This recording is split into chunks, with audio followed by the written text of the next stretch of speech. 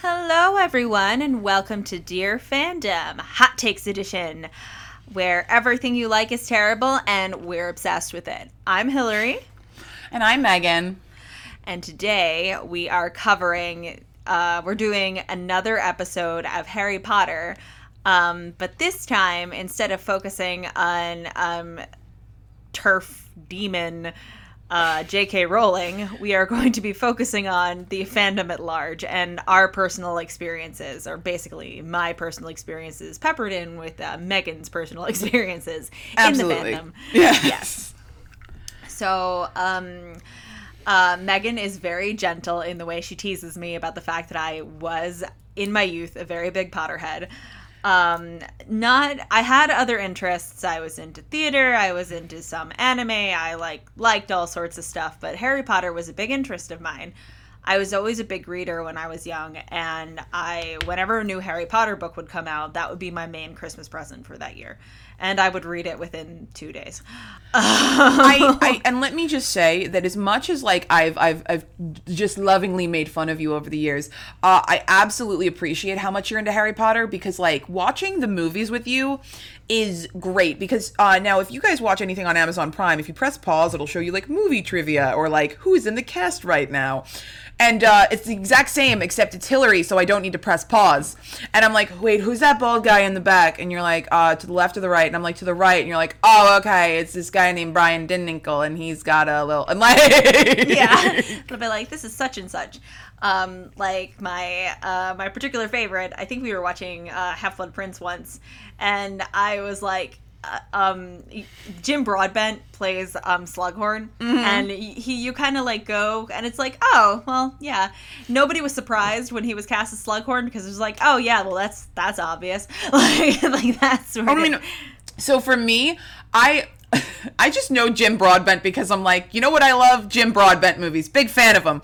And I knew with Harry Potter, I was like, so at some point, every person who's a British actor is going to be in these films. You've got Emma Thompson in there. You've got Jim Broadbent. You've got Alan Rickman. You've got just any big name that's been in, what's it called? Oh my God, the guy who directed Kenneth Branagh. The guy who directed Kenneth Branagh. Kenneth Branagh directs Kenneth Branagh. So technically that statement is still correct. You're correct, yeah. Hamlet. Kenneth Branagh. Okay, just really quickly, sidebar. What a good choice for Gilderoy. Even if he wasn't hot, perfect choice for Gilderoy, though. He's not supposed... the thing is, he's not super hot, but he's kind of handsome in a weird classical sort of way, like a Greek statue kind of way. So of course people would sort of be like, oh, he's got fancy clothes and he's blonde, and later on you find out he's really good at memory charms, which is why he's a big old fraud. So anyway, that's the thing though about the fandom is there was no real when we were into it as kids, into teenagers, is that the uproar of the movies, specifically with regards to Lily and James and Molly and Arthur and everybody being a little, or Remus and Lupin and all, Remus and Sirius all being older, was not something that we caught right away, because as a 12-year-old watching the first Harry Potter, you're like, ah, yes, adults all look like that. They're all older. You just accept it. Yeah, you don't really, until I was reading the books as a teenager, and you really register the fact that the adults, the quote-unquote adults, the Marauders, were all 21 when they were either incarcerated or died. Exactly. And what's his name? The guy who plays Peter Pettigrew. The Beetle from Sweeney Todd. Timothy Spall. Now that's a rough. Now that one it completely took me out of these people are supposed to be in their late 20s, early 30s, or whatever, or they're going to be in their mid 30s or whatever. Because watching Timothy Spall's as just you're just that's. I mean, you don't look you look like you're 60 on the best day of your life right now. Yeah, so a lot of issues with the movies, of course, caused a new side of fandom to come in, and the movies, of course, caused the broken fan base, because everyone's got their issues with everything, and it was I mean, as a Hunger Games fan, I get those movie like the people who had the problems with the movies, because again, when you read something, you have a picture in your head. I had a problem with Tonks having long hair. That was me. I thought Tonks was too pretty. I thought Tonks. The thing is, Natalie, She's gorgeous. She's beautiful. She is. Her name's Natalie Tena, I want to say her name is. Yeah, Natalie Tena. And she was great in terms of, like, that's the thing is, I would say Natalie Tena is absolutely beautiful, but I also think, like, it's easy to look very beautiful amongst the cast of people. Like, she was never standing next to Helena Bonham Carter at the same time, so you'd be like, yes, they're both, like, equally beautiful in their respective scenes. Because Helena Bonham Carter was also, like, I remember in the fandom, before Bellatrix had been cast, every person was like, Helena Bonham Carter. If it's not Helena Bonham Carter, I'm going home. Yeah, and then I remember that, and then she was, and like, I mean, the thing is, I can never say that in any movie Helena Bonham Carter has been in, I've been like upset at her performance. She's great at what she does. She's truly just like a good actor. Like, she's just one of those people where you're just like, I love you so much. You seem so chill. But, it's just, I think, like, I always hesitate whenever the fandom demands a casting and then it happens and then it's just disappointing. Well, usually though, like, I mean, because the Harry Potter fandom is the way it is, you know, because we are the way we are, usually when somebody demands a certain person for a role, it's for good reason. It's not just, and not to say believe me, there have been instances in which, you know, like, somebody was like, oh, here's an actor for a role, and then they were totally disappointing in it. But, like, for example, I feel like Slughorn is the perfect example. Like, he performed. He was perfect for, Jim Broadbent was perfect for that role. And I came around to Emma Thompson as Trelawney. She is not at all how I pictured her, but I came around to her. You know what? For me, so like I said, I read up to Order of the Phoenix, so I do know who Mad-Eye Moody is. And I will admit that Brendan Gleeson was great. He was amazing. Like, at no point was anybody in the fan going, I fucking hate Brendan Gleeson. I think the biggest, like, unknowns for me as a fan, and by fan I mean casual watcher,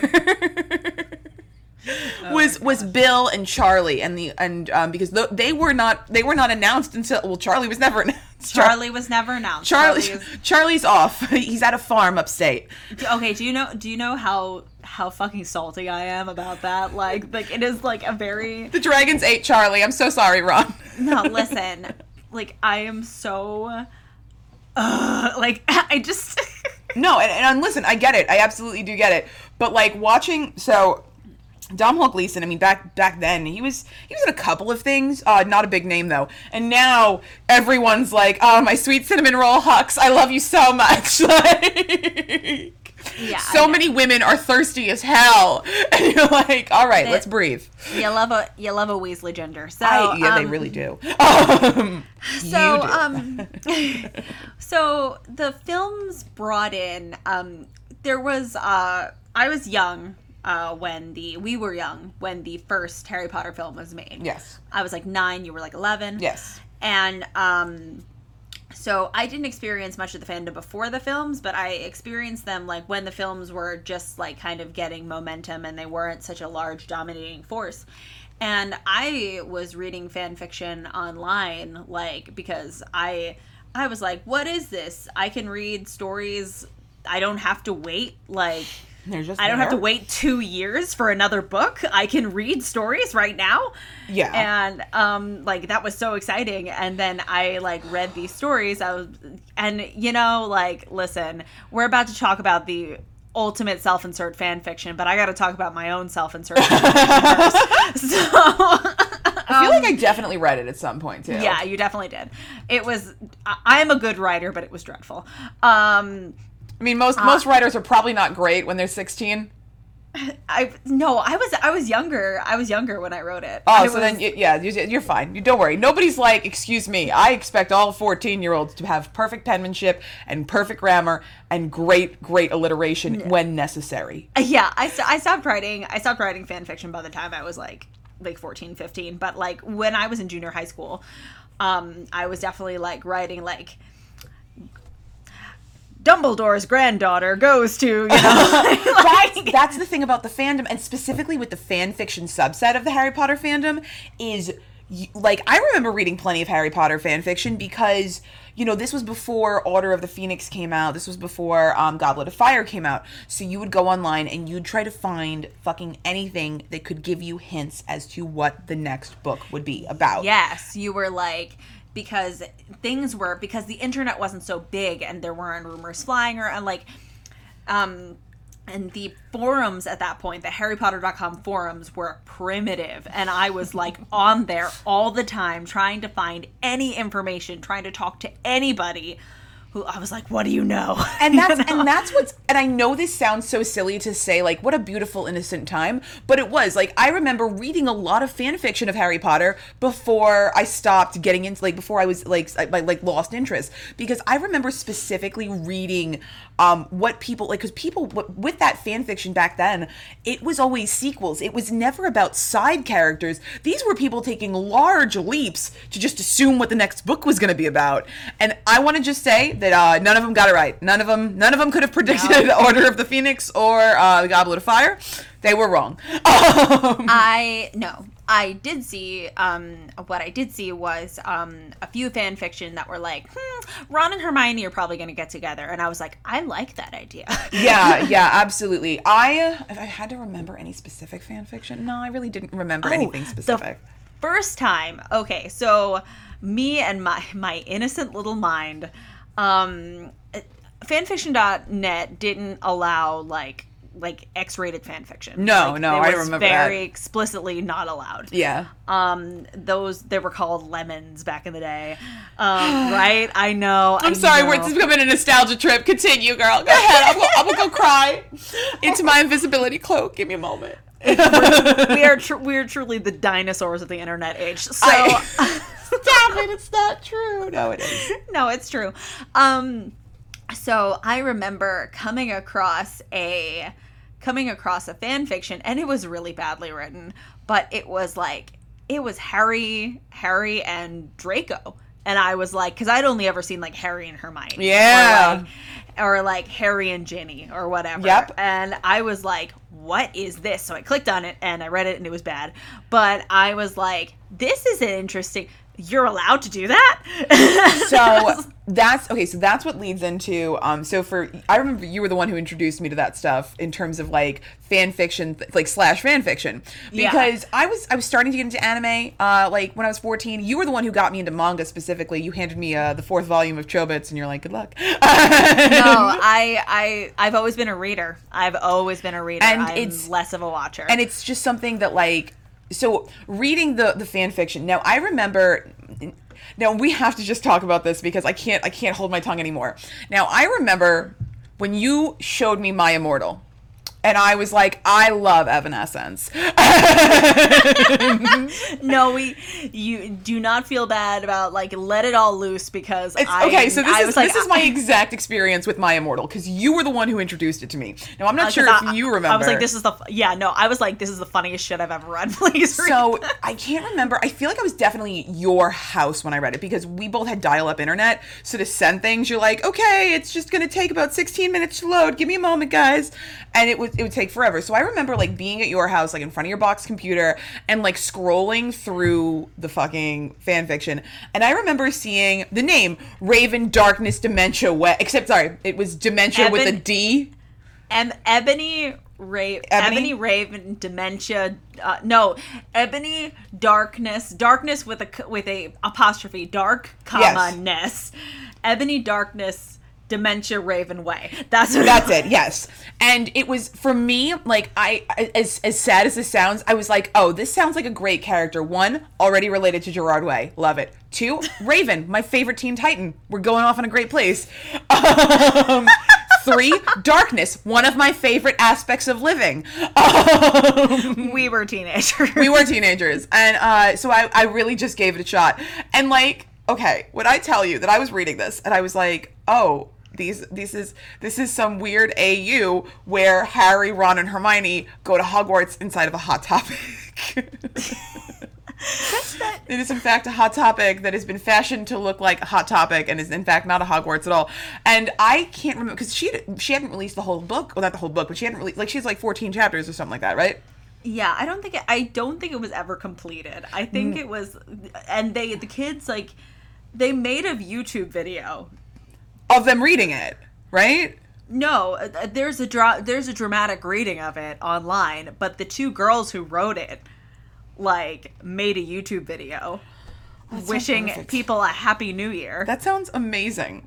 I love this. They're like chubby cheeked, like 14-year-olds. I mean, and that's the thing. Like, so it was very like quote unquote emo, like 2000s emo, and it was somebody like who was really into Harry Potter and somebody who was like really into emo culture, specifically like, you know, Raven from Teen Titans, Gerard Way, My Chems, like going and shopping in Hot Topic, and decided to have like a hate baby with the two of them, and you sprinkle in a dash of illiteracy and a little bit of poor grammar and a little bit of not knowing anything about how pacing works in terms of a story.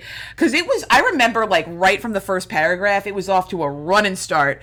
And you were like, this is fast-paced, guys. And I think at the point when I read it, I think the first chapter was out. Like, just maybe the second chapter, possibly. Because I read it, the first chapter, and I remember looking over at you, and I'm like, what is this? And I was like, it's amazing. And it was crazy because the fact that it's persisted throughout, you know, the last 15 years basically is insanity to me, mostly because it's not like you were forwarded this by a friend. You just constantly went on fanfiction.net and you looked up the most popular Harry Potter like fanfictions of the time. Mm-hmm. And yeah, My Immortal did have a high place on fanfiction.net. Like, it was on the front page quite a lot, which is why it got a lot of reach. But it only had reach to anyone who was on fanfiction.net in the mid-2000s. Like, that's the point, is it was a small reach because it was just these people. Yeah, and somehow it, like, made it further. Like, somebody like, found it and reposted it somewhere, and that's why people who were outside of, like, our little circle at the time, because it was as you said, you know, it was kind of like our little secret. Yeah.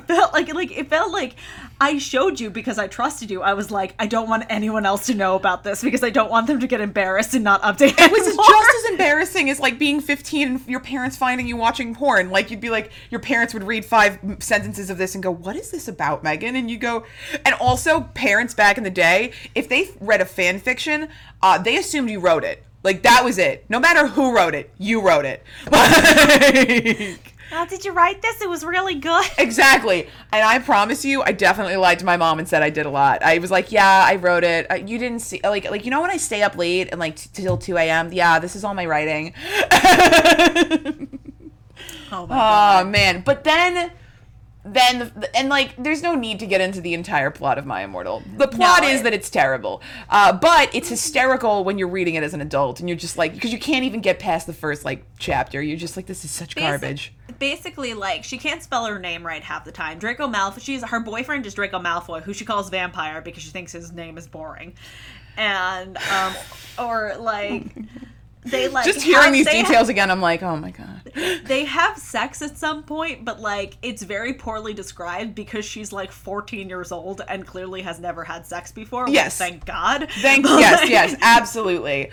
But, like, I know this sounds crazy, but how I wish we could go back to the days of the fandom being like that, because from 2004 to 2006, and then we skip ahead to the 2010s, and the fandom just went fucking crazy in terms of like it was literally like entering college as a fandom, and you're like, I'm gonna drink and fuck, and that's all that matters. Basically, I feel like it was so innocent back then. It was so like I didn't go, like, searching for, like, it wasn't, like, drawing with the fan art of porn or something like that, you know, like, I wasn't looking for that. Like, if I came across that, like, Rule 34 of, like, something like of a Harry Potter related thing, which I did come across, Mm-hmm. I would be like, ah, God, you know, like I didn't want to see that. I Yeah. just wanted to know what was happening next. You wanted lore. You wanted information about this series. And then by the 2010s, the series had been completed. The fans were starting to get older. Most of the fans were millennials. You had a handful of Gen Xers who were into it, and maybe a small percentage of Gen Zers who were into it. But at that point, Gen Zers were children, were actual children. So Hillary and I can only talk of the millennial experience combined with the Gen X experience. And I can tell you that Harry Potter cosplayers are just in a fucking realm of their own. I get it. People who cosplay, and I speak for myself as well, you'll put on that costume, you'll be like, I am this character. But Harry Potter cosplayers in groups will just start like improving an entire scene. And I always get really uncomfortable because they're almost always like in their late teens, early 20s. And then there's one 38-year-old dude dressed up as Snape. And I'm like, where the fuck did you get here from? Why are you here? And they're like, no, these are my children. I love them. And I'm like, well, then why don't you go home to your actual children? Okay? All right. Bye. Is it a coincidence that this one has like an ample bosom? Is it, Snape? Is it? And it was always because now in the Harry Potter fandom that I was particularly like exposed to, a lot of the cosplayers were women, just in general. It was girls dressing up as Draco, as Harry, as Ron, and just like making out with each other. I listen, there's no judgment here. You're going to do what you're going to do. Enjoy it. Have fun. But maybe make sure there's nobody dressed up as Snape behind you or Dumbledore, unless that Dumbledore is a sexy Dumbledore lady, in which case, yeah, let's do it. It's like if you want a latent way to try out being gay, that's cool. Yeah, no judgment. Okay. No judgment from me, no judgment from anybody else in the fandom. But just I always feel uncomfortable when there's like, you know, people dressed up as Harry and Ron and they're making out and you just see like 15 dudes just gathered in the background with like their old ass digital cameras from back in the day, just like snapping photos, and you're like, Oh, this is bad. Oh. And that's one of the issues. And that's the thing is, that's not an issue with the fandom. It isn't. It's just like sexualizing the characters. Yeah, obviously, I'm certain like one of the things Joe Rowling didn't write about was how much these teenagers absolutely messed around. Are you shitting me? Yeah. They absolutely did. But like, I think it's just, there's a different thing when like you and your friends are just making out with each other and you're just like, oh, it's fun because I'm Draco and I love Ron or whatever. And you're just like, okay. You know what? I gotta go home. I just gotta go. So yeah, one really great thing about the fandom is that, or like being a part of this fan base, and like for me personally on a personal level, is because of the actual locations used. I mean, like the actual locations, like there are like Harry Potter spots to check out, like in the world. Like when I was studying in England, I lived by King's Cross Station, which is where platform 9 3/4 is, and I would go there.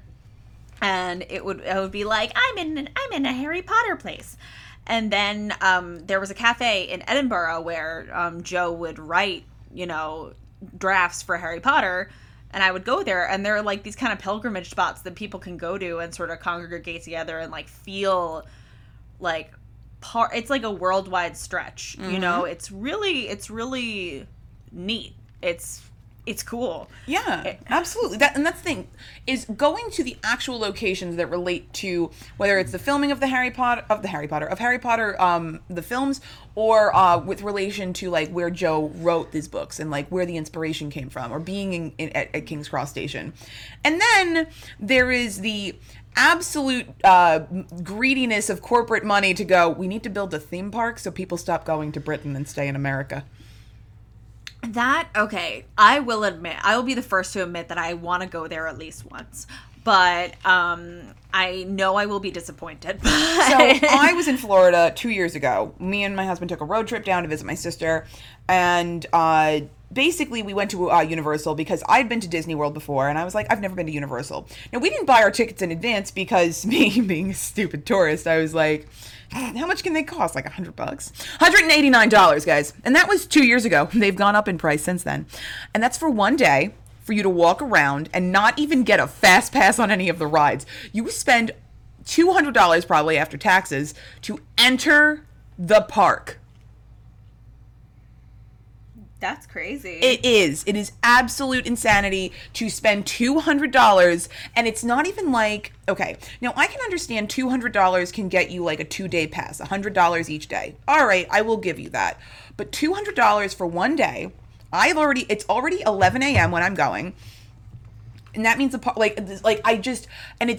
think that's such an expense that I get you have to pay your employees. I'm absolutely aware that the thing is, at the end of the day, if you look at the Harry Potter pictures, like the ones from Universal Studios, they're getting people every single day of the week. I mean, they've just opened up, and COVID-19 is running rampant in the state of Florida right now.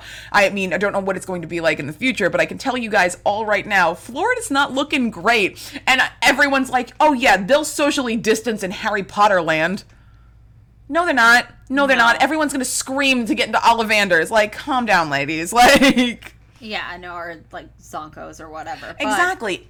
And I think that's my issue, is that I get that as a theme park they have to make money, but a lot of the luster and wonder is lost when it breaks down to dollars and cents. Like if I had paid $100 to go in, and then Ollivander's wand was $150 additionally, and then you have to get your butter beer because that's part of it. We love the butter beer, and then you have to go and get your robe because of course you got to get your robe, and it's no longer about it's just a corporation taking money from kids who love or adults who love this series, and that's what sucks. Yeah, and that's why because the whole empire it's become, to go back to, I just miss when Harry Potter was like dorking around on forums and like going to, for the last book, I went with a few friends and I waited in line from 6 p.m. to midnight.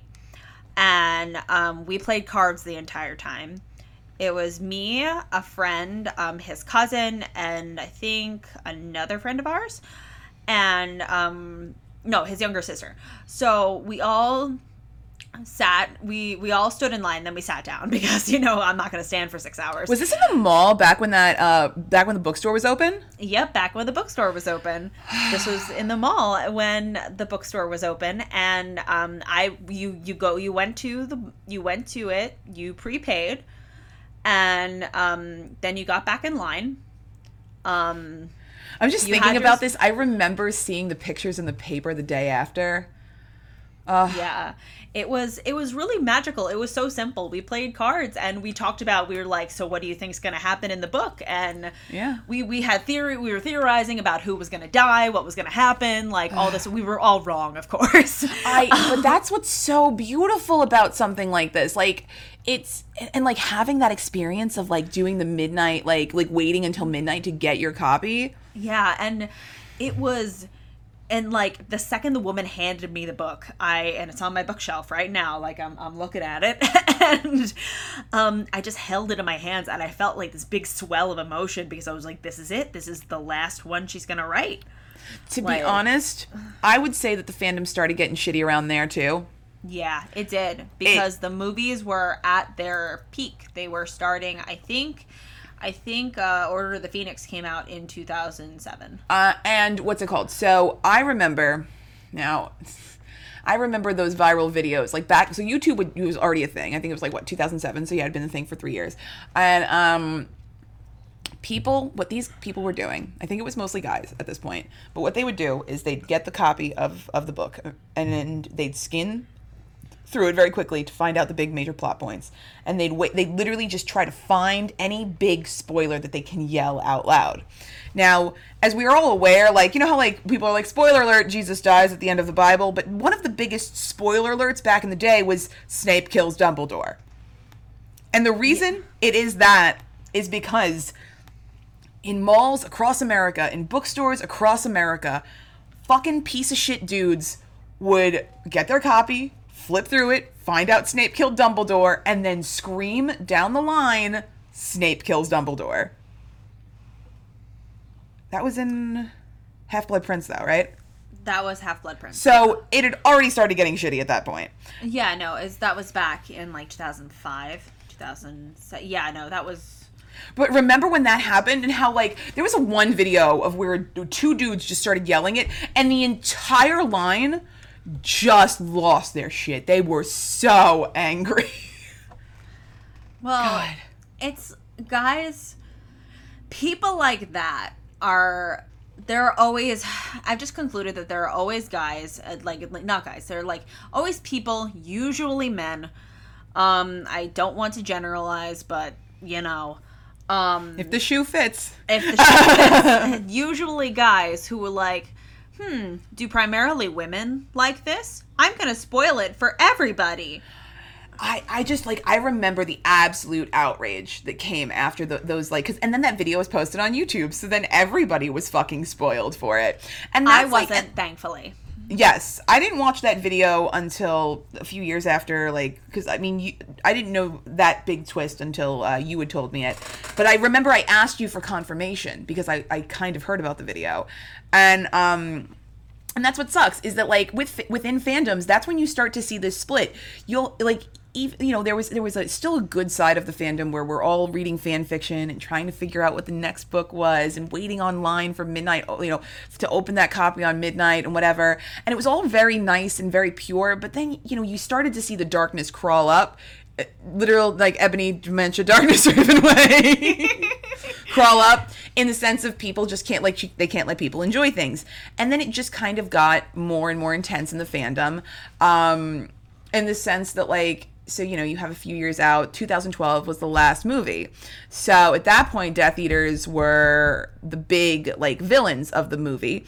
And you had a very, very dedicated subset of Harry Potter fans who were obsessed with the Death Eaters. And I shit you not, a lot of people got Death Eater tattoos. Yes, a lot of people got the dark mark tattoo. Because they were like, oh, this is especially This is going to age great. Yeah, this is gonna age really well, especially in today's world. Mm-hmm. But I knew someone actually in university who had a dark mark tattoo, and yeah, okay. in the queer student union, believe it or not. Man, wow, whoo, what a look.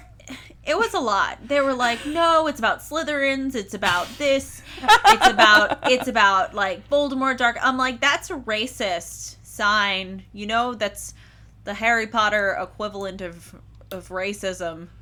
Like, you know that, right? I mean, I would go even further, and I would literally say, like, Nazis specifically, because they're all about blood purity.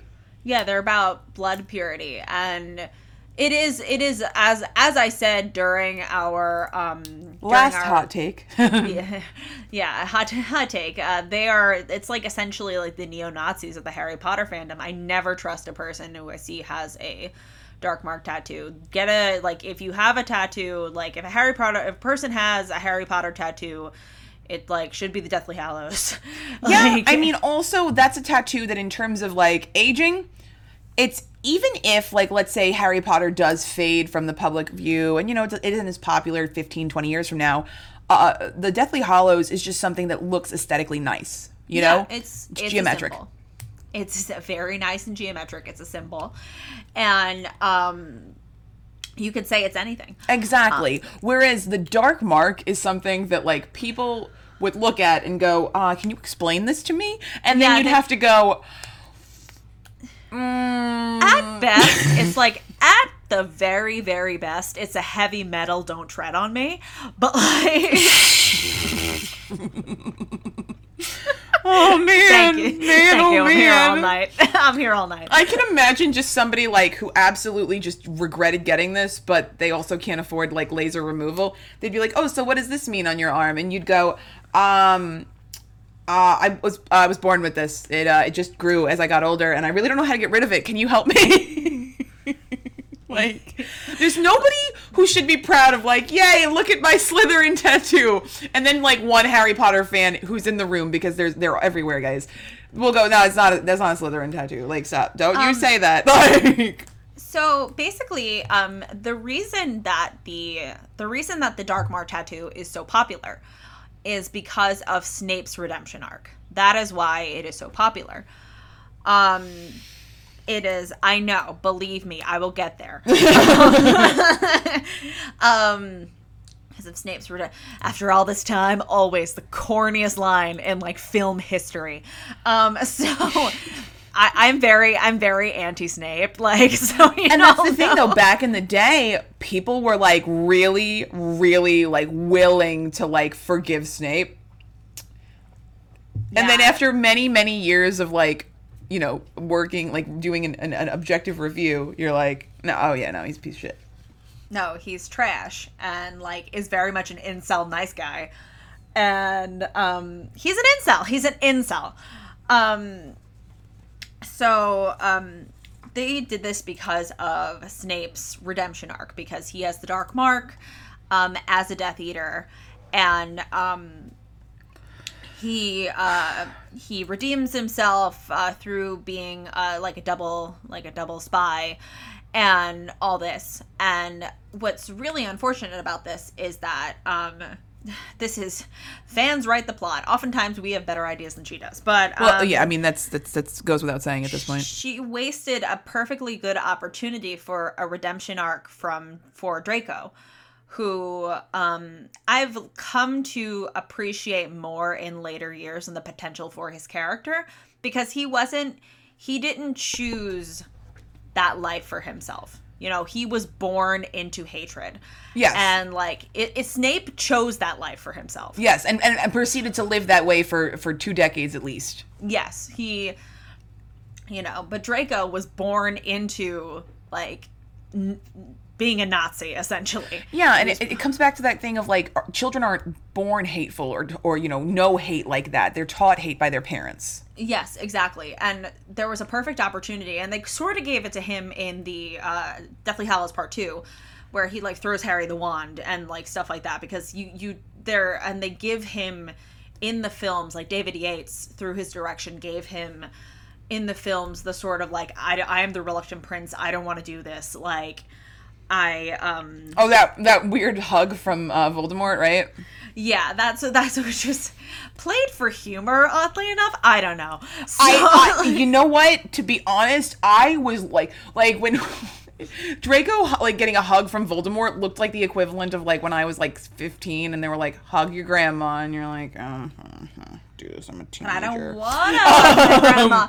So they sort of gave him the redemption arc that he really truly deserved in the books. And in the books, they really should have had him like lay down his prejudices and you know, join the fight, because like there was all the potential there for that, because like he and Harry are essentially like two sides of the same coin. Yeah, absolutely. They're like, a lot of people like pair them together as a romantic couple because, you know, they are very similar characters. Because his room and Harry's room share a door, and they just sneak into each other's rooms at night and whisper sweet nothings into each other's ears. They're foils for one another, and there was so much there. But I mean, you're not the only person in the fandom who felt that way, though. No, it's very popular. It's very, very popular. That's why Harry Draco and like Draco in leather pants is the name of the trope. But that's so funny, because I've seen so many Draco cosplayers wear leather pants, and the whole time I'm like, oh, it's because he's an emo guy, right, guys? Oh no, it's like the soft Draco, sort of like the sort of like this sort of fanon characterization of him. I was today years old when I learned that. Okay. Yeah, so now you know. And that's also like why Hermione, Draco and Hermione is a very popular pairing, because they're sort of like, what if through his feelings for her? But I think that's ludicrous. But anyway. And I mean, but at the end of the day, like, I will give you that, like, Draco, it's the equivalent of tattooing a child and being like, okay, you're gonna do this because mommy and daddy do this, and Aunt Bellatrix does this, and Grandpa Weird Old Voldemort does it, and like... Yeah, and you, like, it's like, Snape made that choice, whereas, like, it's basically like, it's like, hey, you see this, hey, Draco, you see this guy with a no nose and a snake face in our living room? If you don't get this tattoo, you're gonna fucking die. Yeah, so the stakes are like, obviously cool, different. Yeah. And I mean, at the end of the day, like, I can't imagine somebody in the fandom like now, currently, being like, Snape was wronged. Because Snape, I think that's one of the things, like, as we all grow up, and now millennials are in their 30s at this point, or approaching their 30s, and we see Snape's actions, and, like, when we were younger, we were willing to forgive it, because we I guess we were suckers for the romance of the idea that he loved Lily. And then you see something and you're like, oh, she was never into him. And he just assumed she was, like, his. And you realize these are a lot of fucking toxic traits in a person. And the reason he only really, like, flipped at the end was, like, I don't know, for a last-ditch effort to try to not, burn in hell for eternity. Do even wizards believe in hell? Like, shit. And it's just, because you're right, it makes no sense objectively, from a writing standpoint, from a narrative standpoint. Why would he flip like that for no good goddamn reason? No good goddamn reason. No good goddamn reason. But that's what, and like, I think also, to be fair, Alan Rickman is amazing and everyone adores the shit out of him. That's another reason. I have a lot of feelings about Snape, apparently. He's like, and for the next 3 hours. For the next 2.75. I love you. I love you too. Alan Rickman, a lot of people really, really liked Snape because of Alan Rickman and Alan Rickman's handling of the character and the fact that he gave nuance and sensitivity to the character. Yes. But he's a goddamn monster in the book. Like, he's a fucking asshole, which is why, I mean, like, in the film when Snape kills Dumbledore, you could sort of be like, okay, I can kind of see why he was maybe not willing to do this, but he felt as though he had to because of Alan Rickman's performance. Yes, there's a lot of sadness in Alan Rickman's eyes in the movies. Exactly. When I first read it in the book, like, I was not spoiled for it, thank God. Good. So I read it in the book and I was like, oh, this son of a bitch. Yeah, a lot of anger. I was angry. I was devastated. I was like, he's evil all along. They kind of... I'm like, he's evil just like I thought he was, like, this sort of thing. Yeah.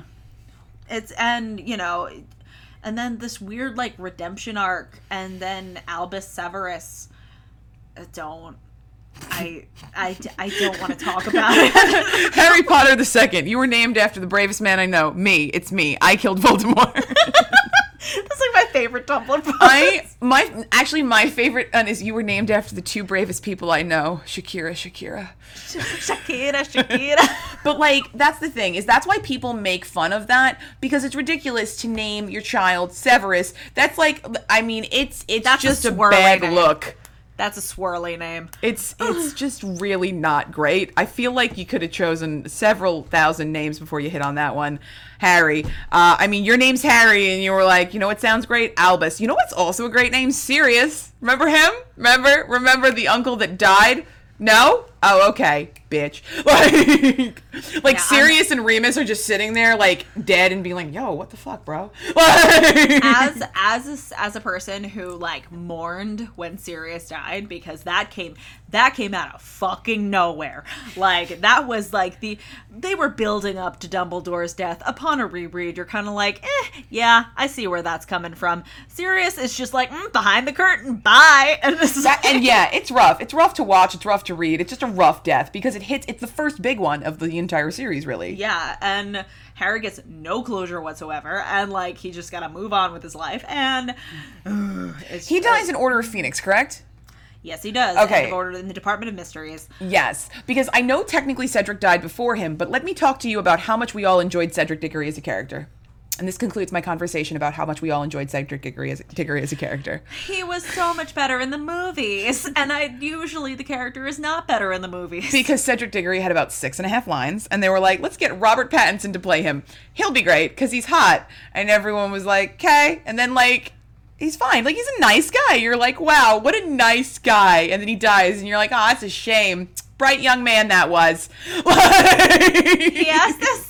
He has this in the films. I, like, watched The Goblet of Fire, like, a few weeks ago, and in the films he's got these, like, rosy tinged cheeks, and, like, I'm not supposed, like, I know he's in his 20s playing this role, so, like, it's okay for me because I'm attracted to the actor. I love how your thought process is like, I know he's hot, back then when I was also a child. Exactly. I'm like, I was also a child back then, and it's okay. Like, 'cause I know. Listen, I'm not trying to be a weirdo. I'm sorry. I'm laughing so hard. I just can't imagine. Like, I used to find like Lance Bass really hot, and nowadays, like, I'll like think about it, and I'll be like, nah. Well, Lance Bass has got that like kind of very 90s boy band look.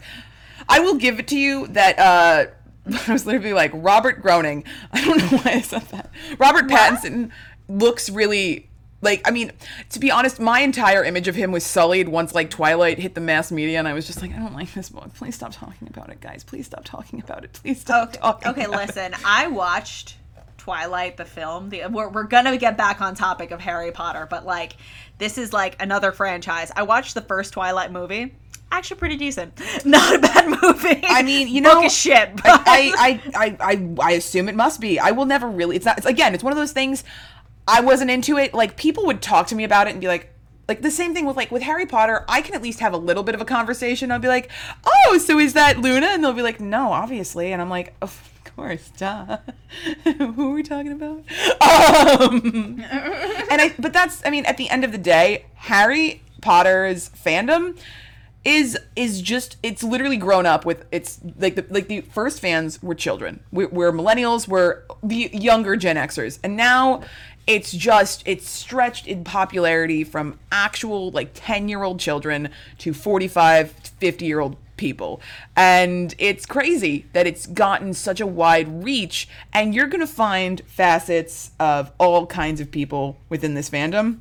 And I can tell you that it's, some of them are really fucking crazy, like, in terms of, like, you're gonna get those older dudes dressed up as Snape. They're just there. They're around. You can't escape them. Just maybe don't go to, like a Harry Potter convention without, like, your parents. I would just say, in general, if you're feeling weird about, like, what kind of cosplayers are gonna be there, bring your parents. It's fine. They don't care. I think in general, it's, you know, it's just like every fandom has its good parts and its bad parts. Harry Potter is no exception.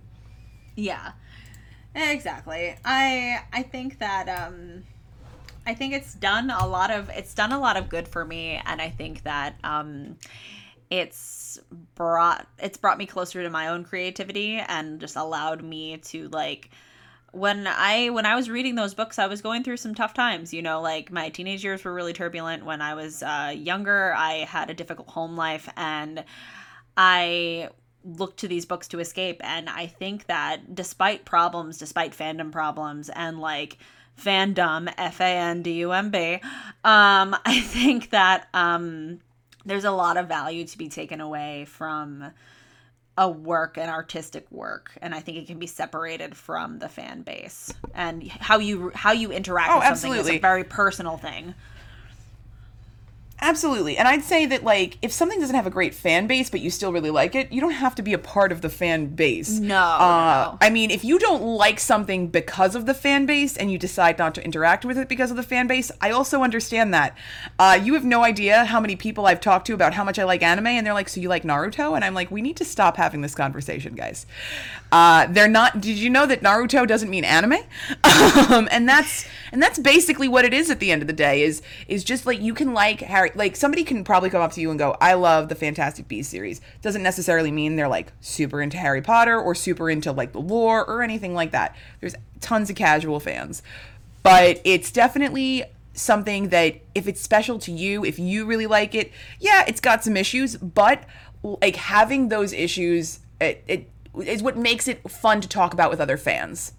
Exactly. That's the whole point. If you guys enjoy, like, having that, like, I love watching the Death Eater scenes mostly because I love hearing your opinions on them, girl. Yeah, it's a lot. I am very passionate about the Nazi metaphor and how awful it is. And I can just say, like, as an outsider from this fandom, it's always fun hearing people talk about something they really, really, really love, especially when, like, I like learning about it, because it's not like having Harry Potter knowledge is going to help me at any point in the future, but I love watching people's faces light up when they talk about the thing they love most, unless it's Transformers. Again, are we back in 2005? Where is this coming from? You know what? I personally have a bone to pick with every single Transformers film. First of all, why do they exist? Second of all, who thought Transformers were hard as shit for adults? Like, yep, let's get it going, guys. Roll out, or whatever the hell Transformers say.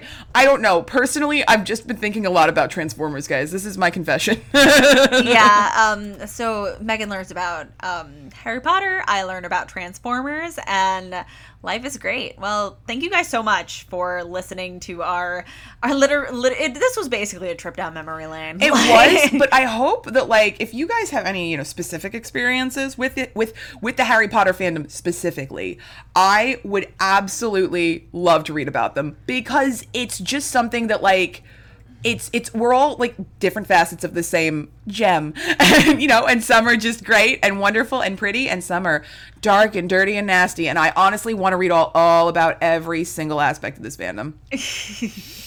Same.